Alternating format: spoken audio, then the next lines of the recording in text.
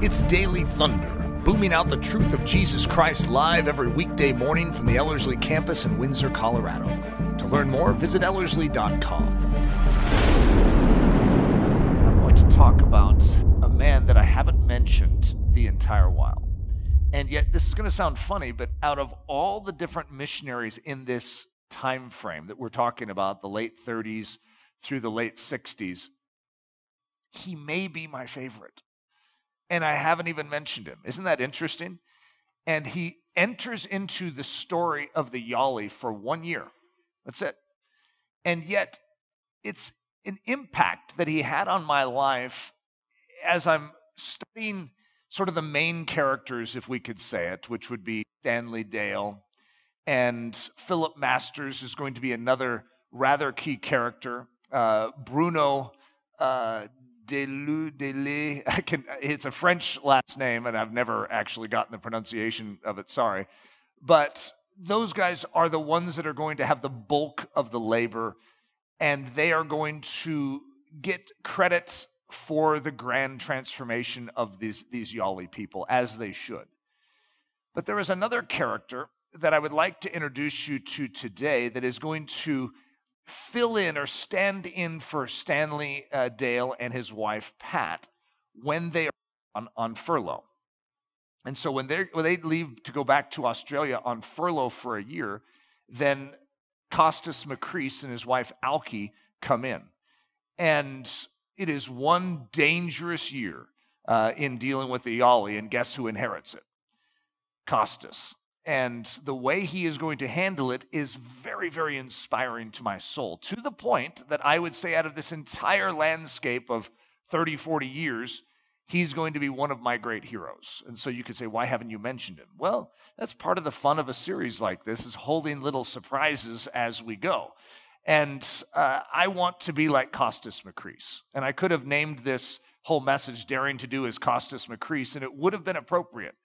And there's certain things that Costas Macrease represents that are really powerful in my own life, that I have reflected back on many times. When I'm in certain situations, I've thought of him, and I've thought of how he handled the situation that he was dealing with the Yali when he was there in 1 year. So this one's called The Stand-In. And my clicker is not working. Oh, there we go. A stand-in, someone who fills the place of an actor or actress in order to set up the shot. So it's typically a film term. They adopt this arduous challenge in order to make it easier for the actor or actress when they arrive on set. They never get the applause, they just get the pain. Now, most of us would love to be a stand-in. I mean, it'd be really fun. So to call it pain is really maybe misleading, because when you're talking about a film set, that just sounds fun, right? However, you're usually about the same height as the person, the same build, the same skin color, skin tones, so that they're going to set up, it's called the blocking, they're going to set up the lighting, and they're going to frame the shot, and they're going to sort of walk it through. And so they're going to get all the shots, the camera movements, the way it's going to lay out, all the lighting, make sure it's perfect. Then they're going to bring in what we could call the talent. Notice how you as a stand-in weren't called the talent, right? You just stand there, right? You get to be under the hot lights. You have to move around. You could be there for hours, whereas the actor might come in for minutes. And it doesn't seem fair, does it? I mean, come on, because guess who ends up getting all the applause for their great role in that movie? It's not the stand-in. And so the stand-in's role is very, very interesting. And however, whereas most of us wouldn't mind, hey, we're still getting paid to be a stand-in. That's not a bad deal. And, you get to hang out on a movie set. I mean, that's pretty fun. So probably most of us would still say, I'll be a stand-in. And yet in life, there are a lot of other situations that are not movies, where God is going to ask us as believers if we would be willing to stand in. Nathan?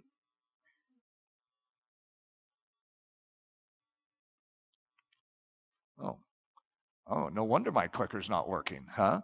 So Nathan, for those of you on podcasts that are wondering why there's this gap of time and I'm saying Nathan's name, Nathan scrambled, sort of snuck up along the side wall to the front and then solved my clicker problems. Thank you, Nathan. Nathan's a good man, don't you guys think? He's a pretty impressive guy. And you know what? As far as I'm concerned, maybe this is why he snuck up. This message is now officially dedicated to Nathan Johnson. And you'll understand why. He plays this role extremely well. He does what he does. He is a very, very talented man that could lead his own ministries, and yet he oftentimes will just serve all day long, every day. And so thank you, Nathan, for being a stand-in. Self-fulfillment versus God fulfillment. You see, when you see someone else getting the credit for all the work you just did, they get the big contract and the applause, it can touch something inside of us. It's like, hey, that is something I deserve. And yet, as the Christian, you know that thing that you feel you deserve? Are you willing to let it go? You see, this whole idea of swapping out fulfillment for God fulfillment. Your fulfillment, God's fulfillment. Boy, am I like going in and out every word now? This is getting worse and worse. Do you want to give me the microphone? I'll just switch up to the microphone. Sorry, all of you via podcast. This is quite the experience. I see something happening. All right. And test. Turn off one, turn on the other. There we are. All right, guys. This must look great in the video, too, with my headset and the microphone and my clicker all together. So I don't know what you've missed because I've cut out almost every other word here. However, one of the keys to Christianity is taking that one desire that we have to be seen, to be known, to be understood, to be liked. Whatever that is, if we could ball that up into one thing, it would be called fulfillment. If we could say it that way. There's a name for it in Scripture that I'm just about to go to. But we want to put that all in one bag. And then Jesus says, could I have that? Could you entrust that to me?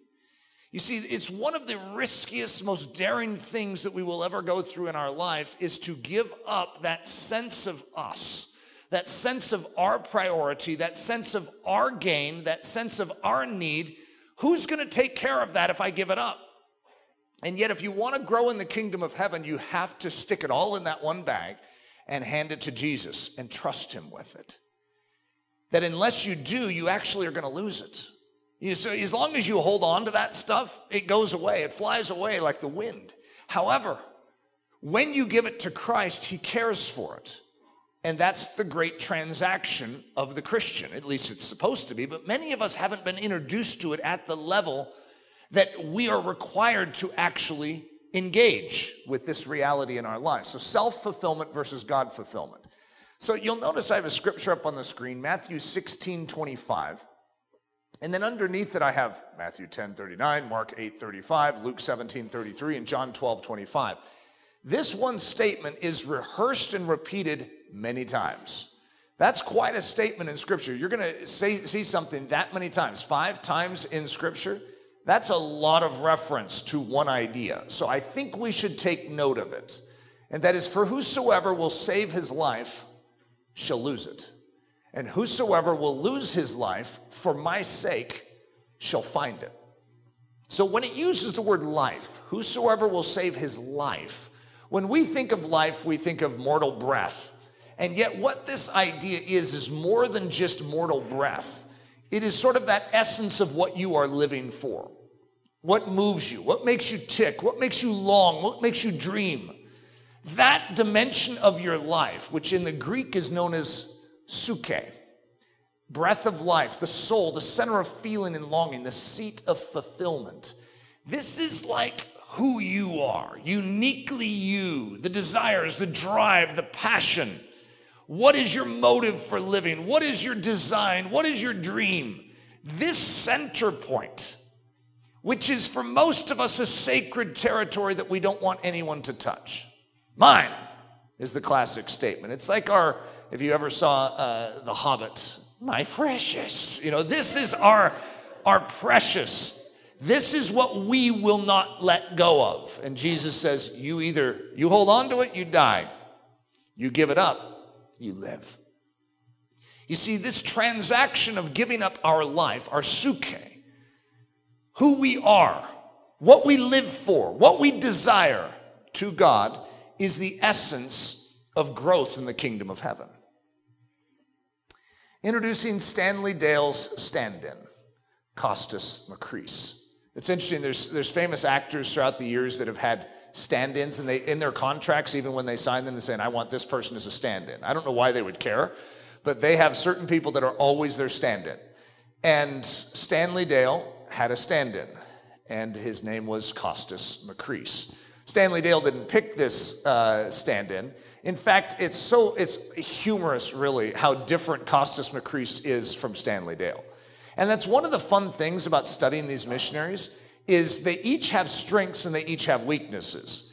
Costas Makris is the ultimate likable character. Stanley Dale, I don't know if I would call him likable. He's admirable. He's honorable. He's a truth giver, but he's sort of like that prophet character that comes in with a scraggly beard and the long pointy nose and the long bony finger. He's not the most likable character, personality-wise, but he is something very, very special in history. And that's why you see me naming the whole series after him, because even though he's a very imperfect model, he's someone that shows us that God uses a very imperfect character to showcase his power and his glory. And I love that about Stanley Dale. And I love Stanley Dale. I really do. I cherish his life and the memory of it. He's had a huge impact on me. Costas Makris, I would sort of like to be like this guy day in and day out. Okay, this is like, he's a hero to me in so many regards.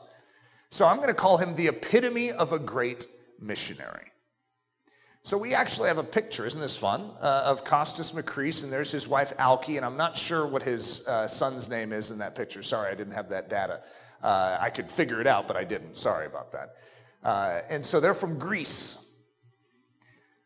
So I know this seems like we're getting off topic for a second. We'll get back to Costas, but I want you to recognize that the idea of a stand-in is very dense in Scripture. This is a concept that is very, very real, that even though someone else is going to get the credit for something, someone else is going to get the limelight, that there is a role that is to be played by the forerunner. A stand-in is a forerunner. And it's interesting because even in the makeup of the Jewish culture, they have this role called a friend of the bridegroom. Extremely interesting, because when a man and a woman enter into that relationship, like will you marry me type of relationship, they called it betrothal. When they entered into this bond of connection, the husband would go off to prepare a place. And meanwhile, the bride, now in a covenantal understanding with a man, is sort of in this unique place. She's in a waiting place. And she is entrusted to his most trusted friend. The bridegroom's most trusted friend is who the bride is entrusted to. And he is supposed to care for her. He is not supposed to lead her to himself. He is supposed to preserve her and protect her for the bridegroom. That's an incredible statement. And guess what? John the Baptist understands his role. Jesus understands exactly who John the Baptist is. What is his role? He is a friend of the bridegroom. So John the Baptist, the stand-in, the friend of the bridegroom. John 3. You yourselves bear me witness that I said, and this is John the Baptist speaking, I am not the Christ, but I have been sent before him. He who has the bride is the bridegroom, but the friend of the bridegroom who stands and hears him rejoices greatly because of the bridegroom's voice. Therefore, this joy of mine is fulfilled. And then listen to this statement. This is the context for this one statement that many of us have heard, cherished, and desired to see fulfilled in our life many times over. He must increase, but I must decrease. That's stand-in language. That's friend of the bridegroom language. In other words, it's not about me. I'm not the one that's supposed to stand on the stage and get the applause. I'm merely the one that is setting things up for the one who is after me. And we could say that sounds like a jip to poor John the Baptist. That sounds like something that none of us would want. Because don't we have needs personally to be applauded, to be appreciated, to be found significant? John is going to say that he rejoices greatly because of the bridegroom's voice.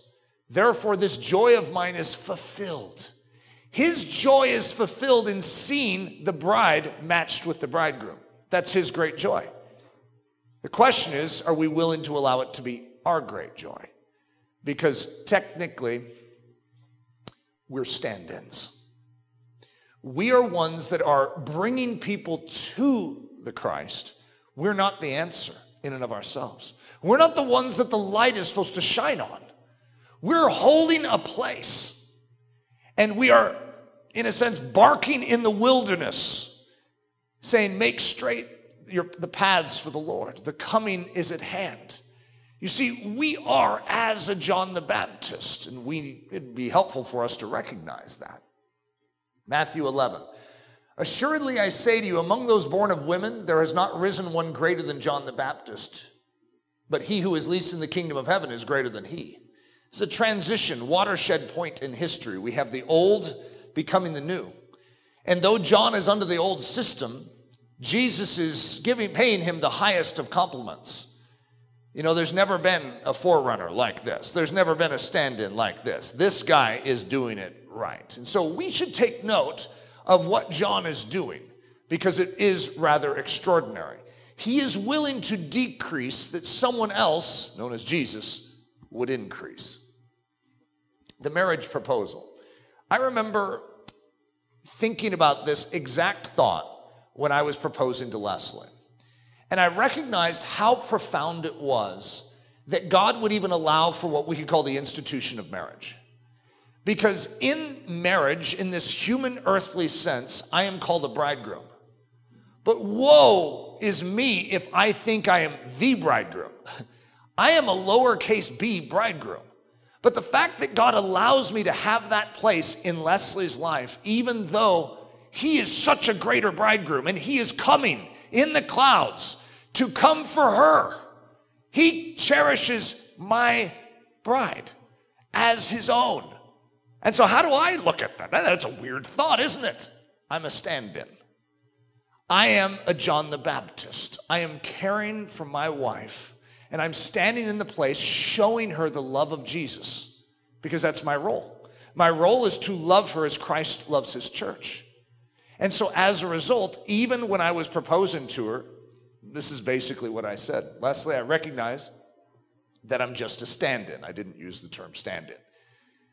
Your true bridegroom is Jesus. And my desire is to decrease that he would increase in your life. Now, I want us just to reflect upon the profundity of that in the big picture too. Because there is a bride known as the church. And our job is not to draw them to ourselves and to get the applause of that bride and to have them fawn over us, but to actually lead them to the one that truly is deserving of all our fawning and applause, and that is Jesus Christ. The art of standing in, doing it Costas Macris style. So I'm going to do my best to lead you into what has had a great impact on me. Again, as I do this, I don't know how much of an impact it has on you. It's funny because when you study this time period, you're dealing with part of my formative understanding as a believer. Like part of my worldview of missions, part of my worldview of what it means to live boldly for Jesus comes out of these stories. This is like foundational stuff for my life as a Christian. And so when you deal with Costas Macris, I feel like I'm sharing something very precious with you. It's like, wow, this is sort of one of my hidden gems. This is one of the things that has greatly impacted me, and I'm about to share it with you. I don't know if it's going to impact you the way it did me, and I don't know, because we're not just reading through Lords of the Earth together. So the context is not always there, and so can I properly communicate this? I don't know. We'll find out. Don Richardson says this of Costas. It was then that he came.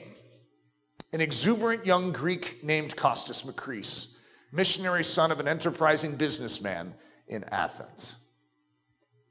As he stepped out of the Cessna onto Ninia's muddy airstrip, Costas was not impressed. Earlier, he had enjoyed the 2 years ministry in the sunny Swart Valley among the cheerful Donny people, the tribe that makes visitors feel like kings and queens since the gospel changed their hearts, and that's a quote. So when you come from the Swart Valley, which is a very different climate. It's very pleasant compared to where he's headed to in Ninya here.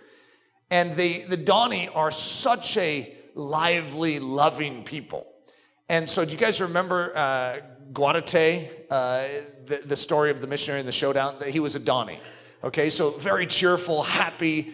And now he comes here where there's a somberness in the air. I mean, it's dense, it's thick, it's like an oppression that is upon it. And so, as it says to the Dani people, the tribe that makes visitors feel like kings and queens since the gospel changed their hearts. But here at Ninya, the people stood back in the shadows, glowering. It's like, welcome, Costas. He's all by himself. And when that plane leaves, it leaves him all alone amongst a people that he doesn't know. Stan and Pat Dale aren't even there, right? So no one is there except for, well, him. I mean, what an isolated feeling. The aircraft roared down the airstrip and took off for sunnier climes, leaving Costas alone in that tomb-like valley. He walked down to the Dale residence and opened the door with a key that had been given to him. No fires had warmed the house for several weeks, and its dark interior seemed even colder and danker than the weather outside. Costas shivered. The house, he saw at once, was still uncompleted. In the kitchen and a number of other rooms, ceilings had not yet been filled in. Heat from the kitchen stove will quickly escape from the rafters and out through the thin metal roof, leaving the greater part of the house unwarmed, he reasoned. I must put a ceiling over these rooms before I bring Alki and the children here. Then Costas saw the gunny sacks, still hanging some of the doors and lining many of the walls. Stan had replaced a number of them with brown waterproof paper. As Costas watched, cold mist blew in through the cracks in the walls. This will all have to be lined with pandanus spark, he mused. Costas wanted to take care of these things so that Stan could give his full time to language study and help in the Yali when he returned. The split palm bark floor was not yet nailed down in a couple of rooms and was springy underfoot, and the wind and mist seeped in through occasional gaps. I'll nail this down and cover the entire floor with a second layer of palm bark to cover the gaps, he decided. Day after day, Costas worked trimming, sawing, and hammering. Pat Dale would scarcely recognize her home, which her husband, in his eagerness for language study and preaching, had never completed. Gone were the drab sackcloth walls and doors. Snug windproof walls, floors, and ceilings made the room seem cozy and comfortable. But exuberant Costas was still not satisfied. The house was still cold because the heat that the wood-burning stove gave was trapped in the kitchen and could not circulate through the house. Resourceful, he found a way to correct the problem. He cut long rectangular slots in the walls just below the ceiling line throughout the house, allowing warm air from the kitchen to circulate to every corner of the house. The effect was amazing. Central heating had come to the remote Helic Valley. Likewise, Costas installed a flush toilet, along with a shower, wash basin, sink, and wall mirror in a room Pat planned to use as a pantry. No more trekking out on rainy nights to that drafty outhouse teetering on the edge of a nearby cliff.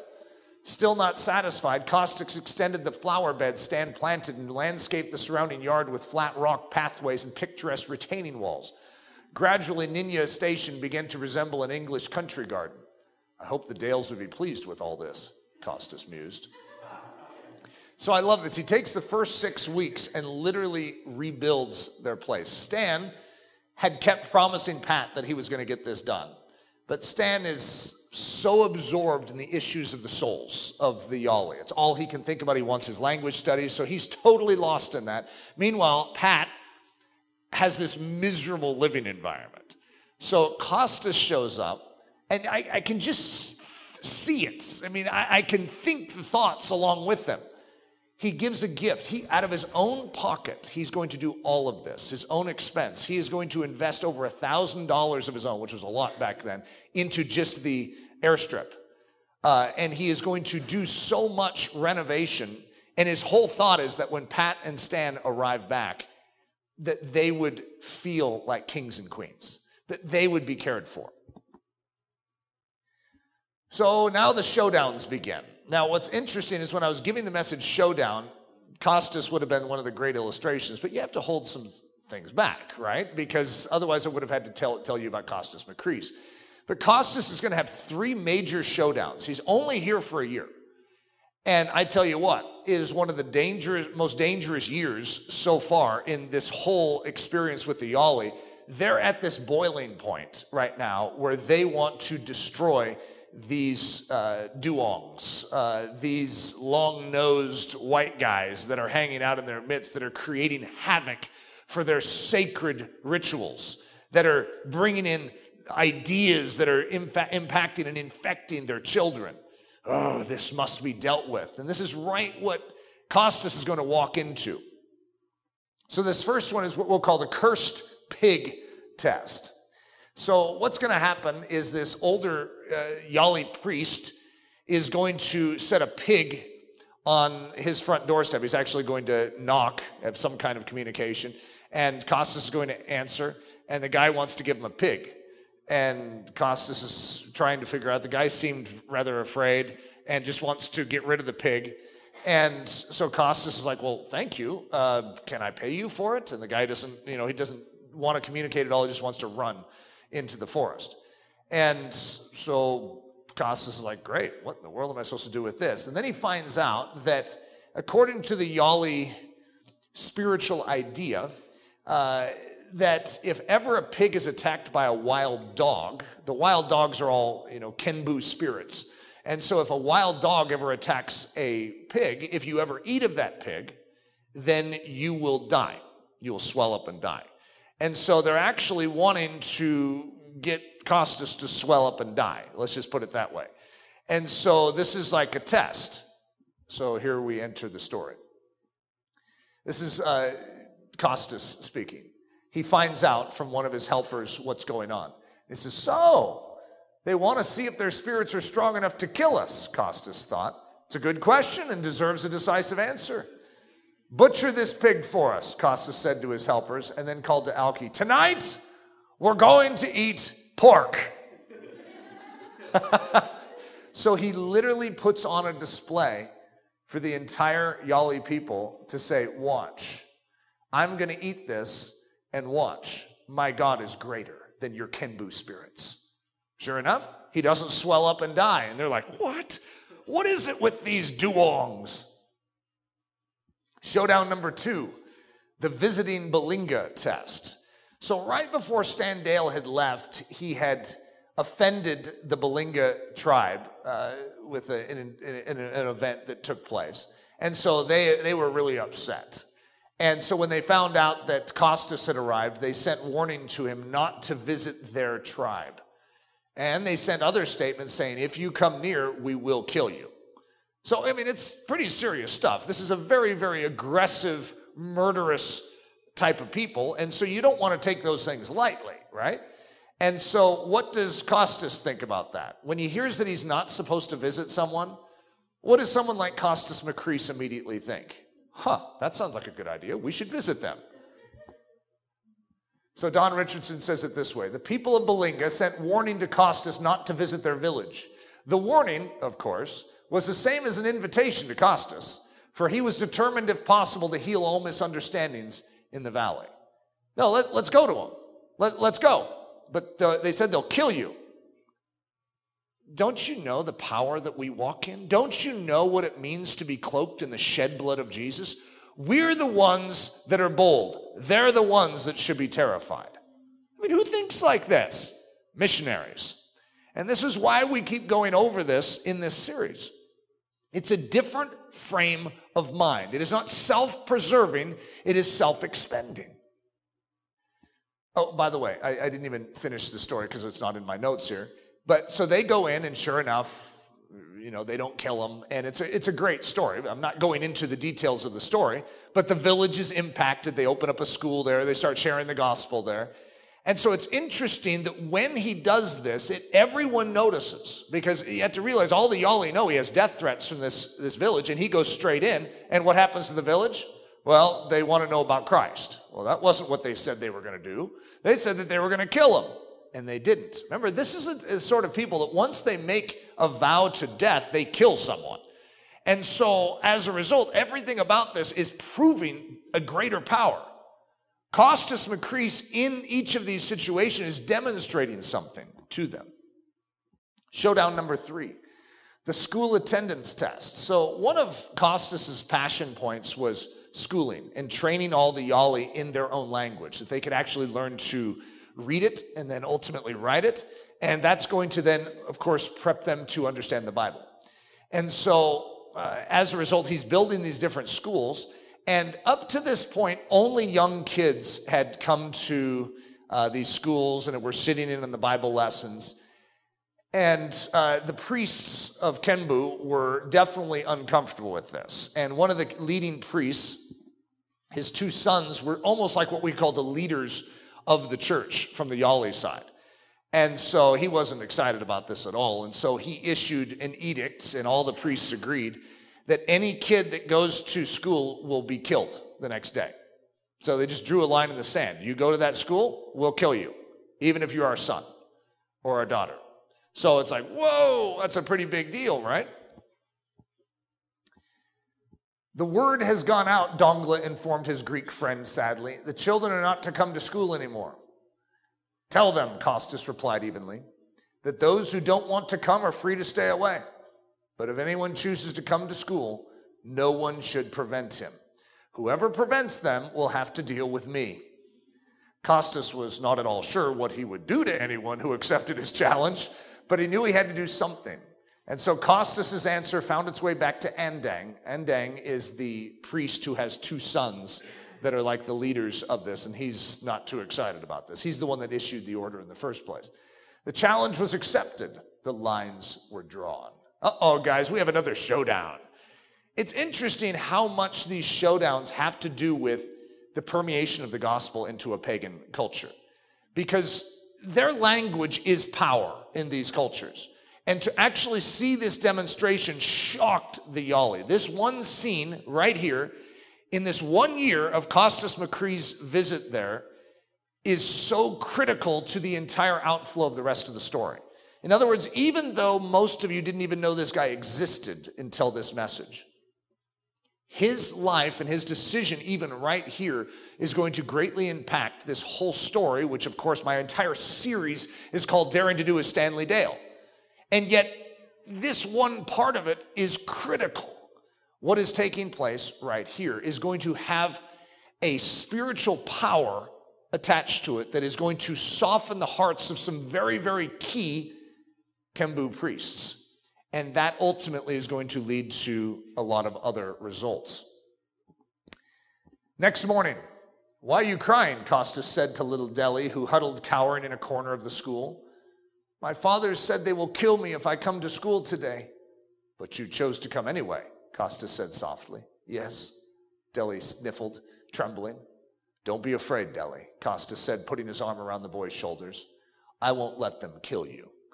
Now, when you think about being a missionary, what options do you have? If you don't feel that you can use violence back, right, what do you have as your weaponry to say, you will not kill him? How are you going to stop us? Would be the Yali response to that. How do you plan on stopping us? Because we're stronger than you. These guys are muscular characters. They're big. I mean, you don't want to trifle with a Yali warrior, let alone a whole bunch of them that are armed to the teeth with bows and arrows and spears. It's like, I'm not sure, what kind of wisdom there is to say, no, they will not touch you. They will not kill you. I'll make sure of it. What are you going to do, Costas? The same thing every missionary does.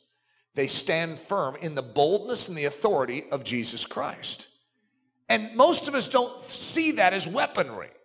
And yet, as a missionary, it's critical to recognize that you have a power in the very presence of God in your life. And to exert that authority has made impact on so many different people groups throughout history. Dongla called Costas outside of the schoolyard. So Dongla is one of the sons of Andang, who's the priest that's sort of behind this no, you will not go to school anymore, otherwise we kill you proposal. So Dongla called Costas outside into the schoolyard. Grimly, he pointed to the ridgeline where angry men from Sibimu were milling about, shouting. Luliop joined Dongla and Costas as they studied the scene. "Let's go up and talk to them," Luliop advised optimistically. Costas's brow furrowed. "Me?" he asked himself. "Go up there and face those angry men? A few days ago, I risked my life at Balinga. Must I risk it again today?" Now, here's what I love about this storyline with Costas, is he's going to share later to Don Richardson exactly what was going through his head in this situation. And when you sort of follow what was going on in his head, you recognize this is the same thing that goes on in your head. And yet many of you don't pull a Costas Macris. You listen to what's going on in your head and you don't ever move those legs forward. And this is what I love about this story is you see the humanity and the vulnerability and the self-propensity that Costas himself has. He's not superhuman. He's just indwelled by God Almighty, and he's willing to heed that. Go up there and face those angry men. A few days ago, I risked my life at Balinga. Must I risk it again today? Then came the subtle temptation. I am only a replacement here. In a few months' time, the man who began this work will return, and I will leave. The honor for whatever is accomplished here will accrue to him, not to me. So why should I put myself in danger? My own work awaits me in some other valley among a people of a different language.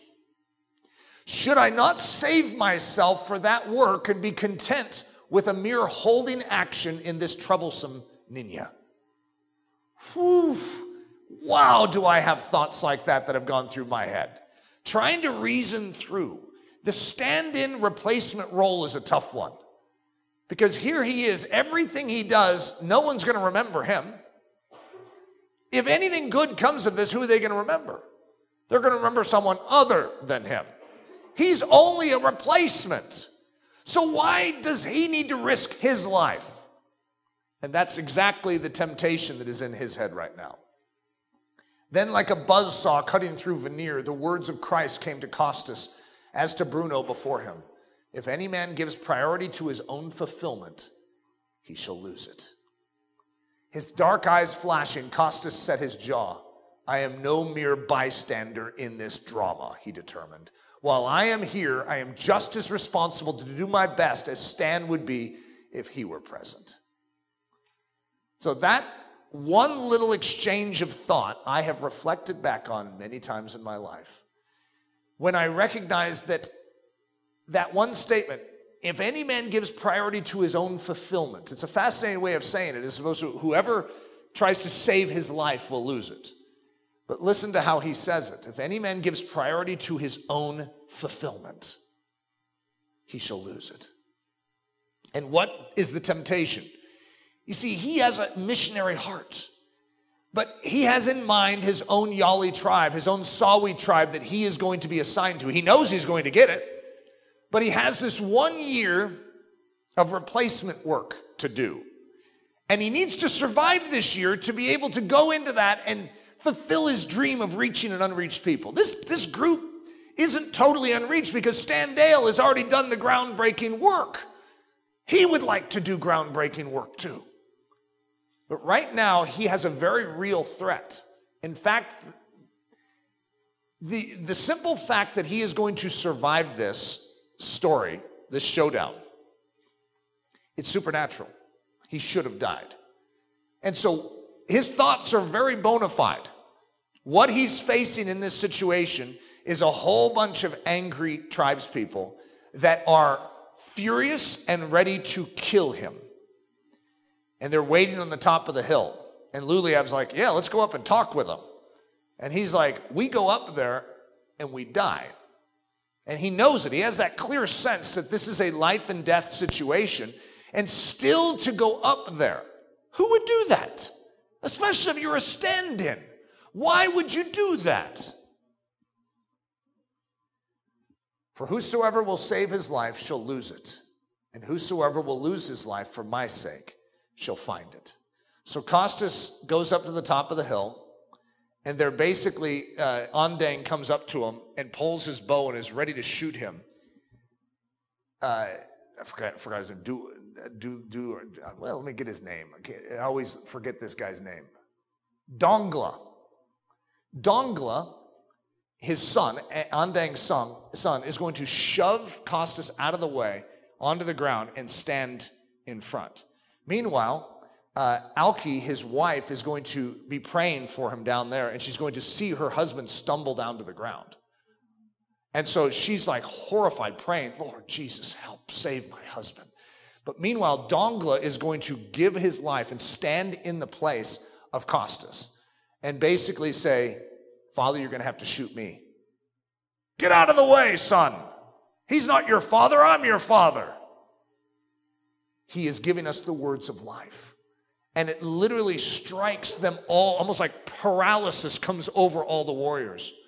And each of them is standing there saying, we're going to kill you. And Dongla takes his father's bow from him. They each stand up and remove the bows from all the warriors, and they're stunned silent. They don't do anything. And they set him down on the other side of a wall. And then Costas stands before them and said, we came to you in love.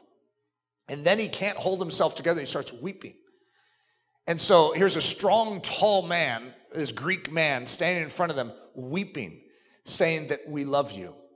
We love you. And they literally are stunned silent. And the main thing that is going on in their minds is, whatever this is, it's more powerful than us.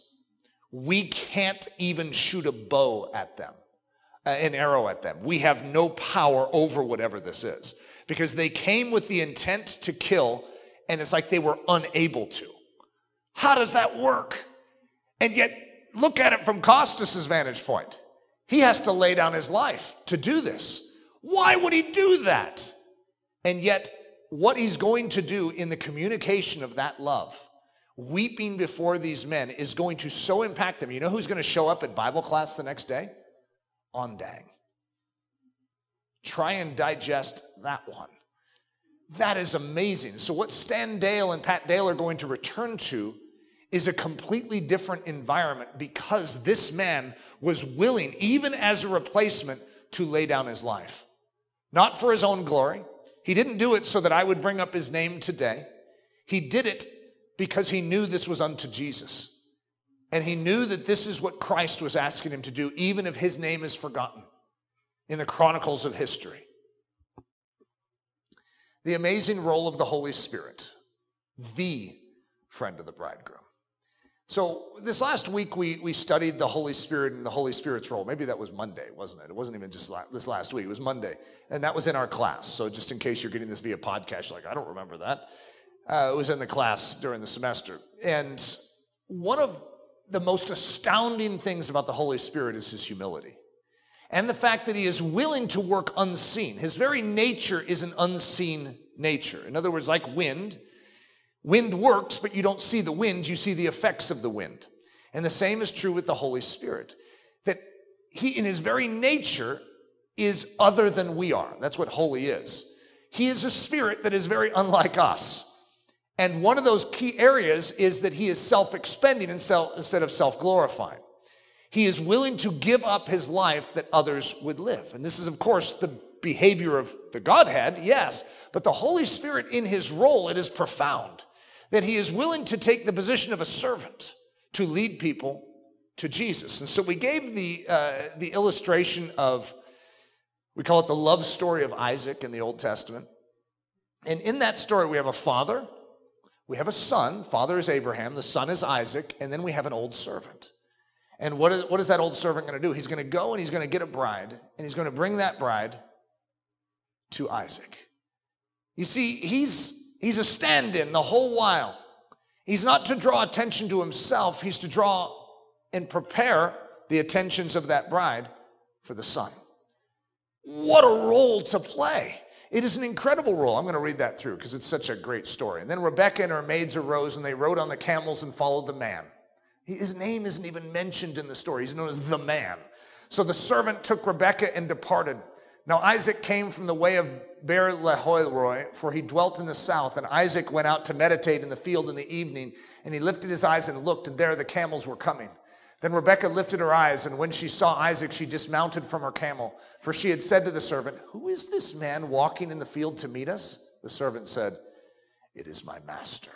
And so I always picture, as I said on Monday of this week, the bride, or Rebekah, and the old servant having a conversation the whole while. And she's saying, "Tell me more about him. Tell me more about him." And of course, that's his delight. He loves the son. He loves Isaac. And so he tells all the qualities of who Isaac is. to the point where she is so desirous to meet this one, so desirous to encounter him. This is precisely the time period we are in. Who has explained Jesus to you? The Holy Spirit. He has lifted it out of his word, and he's spoken to you specifically. He has caused your soul to be ravaged with the loveliness and the beauty of the Son, so that you so desire for him to come and take his place of rulership in this earth. Oh, come, Lord Jesus, come. But who's the one warming your soul to that? Who's the one convincing you? It's the old servant. It's the stand-in, if we will. He's the one that doesn't get the credit, but he's the one that's willing to do the hard work to lead us to Jesus. And it's a pretty extraordinary role, the friend of the bridegroom. So she took a veil and covered herself, and the servant told Isaac all the things he had done. Then Isaac brought her into his mother Sarah's tent, and he took Rebekah, and she became his wife, and he loved her. So Isaac was comforted after his mother's death. The stand-in. So here's another definition of a stand-in, which I think fits well with what we're talking about. Someone willing to suffer, endure privations, and do hard work, even though the impact of that hard work will ultimately be credited to someone else.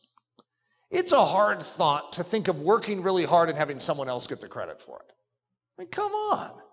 That was my work. And all of us have probably had a twinge of this in our life at some point in time, where, you clean the kitchen and then someone comes in right before your mom comes home and cleans a dish. And then your mom says, thank you so much for getting the kitchen clean. And then you're in the other room going, hey, I was the one that did it. The propensity that we have to want the credit for what we do, it runs deep inside of us. And it's our self-nature. It's our firstborn side.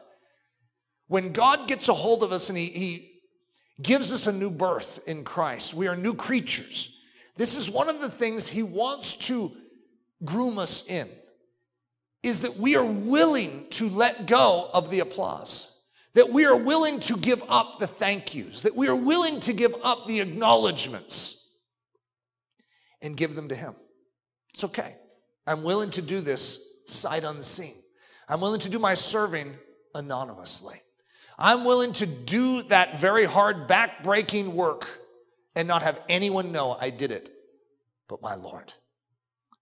That is a very, very special bond that forms between us and our King when we're willing to live that way. And so even though Costas did this and he was willing to be unseen, here I am all these years later bragging about him. Why? Because God bragged about him to me. Isn't that an interesting thought? You see, Costas didn't do the bragging. When Don Richardson saw what Costas did, it so impressed him that he actually figured out who Costas and Alki were, and he brought this into his book.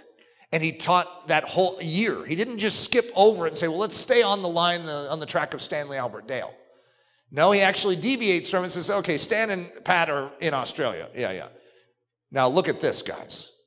And so as a result, you see God bragging about Costas and Alki to me all these years later. So here I am in the year 2021, impressed with a man who gave up his life, or was willing to give up his life, his own fulfillment, way back in the late 1960s. That's pretty special. Our job isn't to do the bragging. Our job is to do the expending. We are willing. The incredible work among the Yali, who did this amazing thing. So if we gave a summary report and I were to say something like, the Yali have been changed for Jesus Christ. I know, somewhat of a spoiler alert, right? Who gets the credit? Well, you'd probably say Stanley Albert Dale, Phil Masters, Bruno, what did I say his name was? Deleu. They would get the credit, and rightfully so in so many regards. In other words, it's not to diminish what they did. But you wouldn't think of Costas and Alki Macris. And if we were to say the same thing with the incredible work among the Sawi, if any of you ever read Peace Child, who should get the credit for working among the Sawi? Who blazed the trail? Who did the work? Who figured out that the Peace Child was the redemptive analogy? It's like God used Don and Carol Richardson So it makes sense. And yet, there's a part of the story you may not know. Don Richardson continues, and this is in the book Lords of the Earth. With remarkable selflessness, Costas and Alki volunteered to delay the beginning of their own pioneer ministry for still another year, in order that young Sawi babes in Christ might have constant spiritual nurture during the crucial early years of their Christian experience. Don and Carol went on furlough the year after Stan and Pat Dale did. And so instead of going to their own pioneering missions work, guess where they went? The Sawi people. To, once again, stand in.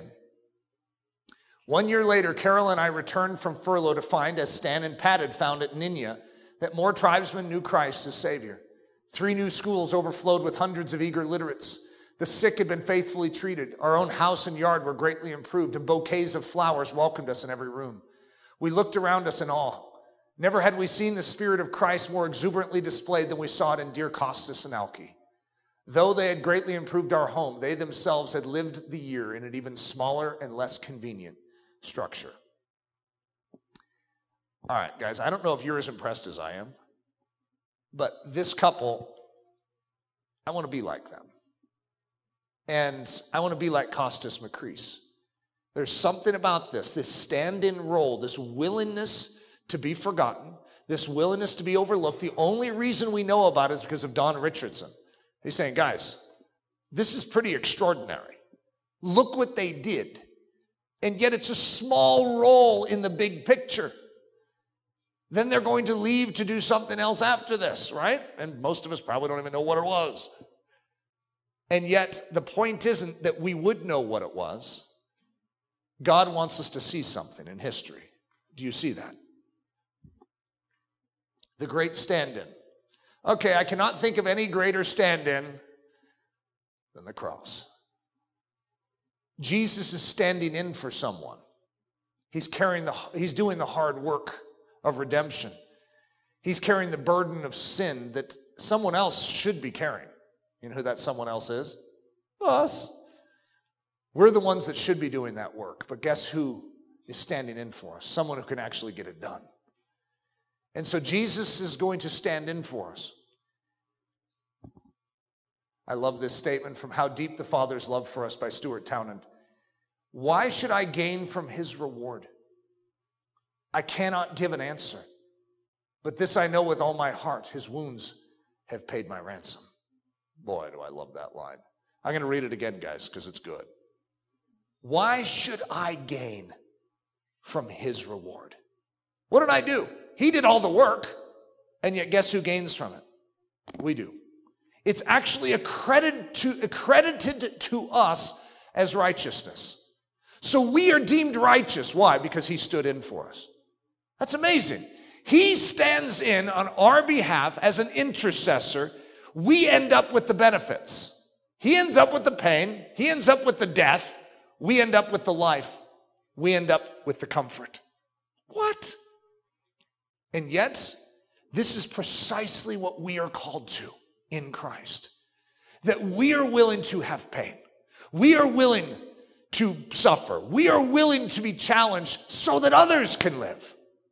Are we willing to be a friend of the bridegroom, where they don't fall in love with us, they fall in love with the one we're pointing to?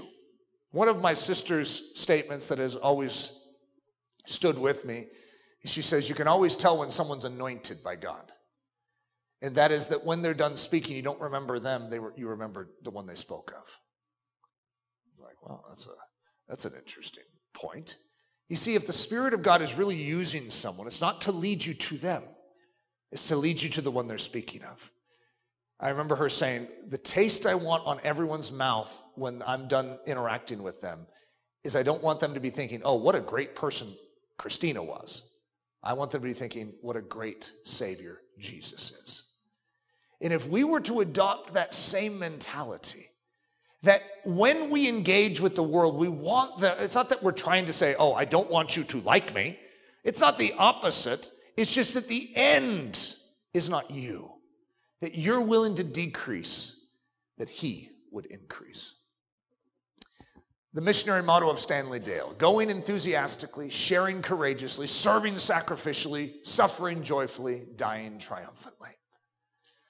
Here are our Stanley Dale prayers. So we have 15 of them, guys. I'll read through them quickly, but these are good, and I want us to be praying these. Each message has a prayer with it. So the first one, Lord, prepare me for the heavenly call. 2, Lord, refine my taste buds for all heavenly delicacies. 3, Lord, season me, toughen me, and prepare me for all difficulty. 4, Lord, may I be preoccupied with that which preoccupies you. 5, Lord, may I uncover that which is in the thicket for my Sawi tribe. 6, Lord, may I be a doer and not just a hearer. 7, Lord, show me clearly that I am never out of your sight. 8, Lord, may I stand when others sit. 9, Lord, fill me with your spirit of boldness. 10, Lord, open my eyes that I may see. 11, Lord, burden me with what burdens you. 12, Lord, show me my role in this grand adventure. 13, Lord, convert my weakness into strength. 14, Lord, reveal your power to this generation. 15, Lord, may I decrease that you might increase. Father, that's what we ask for today, that we would decrease so that you would increase. Lord, we want more of Costas and Alki in us. That work that you did in them to self-expend, to give, to serve, to love in that way. Lord Jesus, we want that in us. It is so attractive to our souls.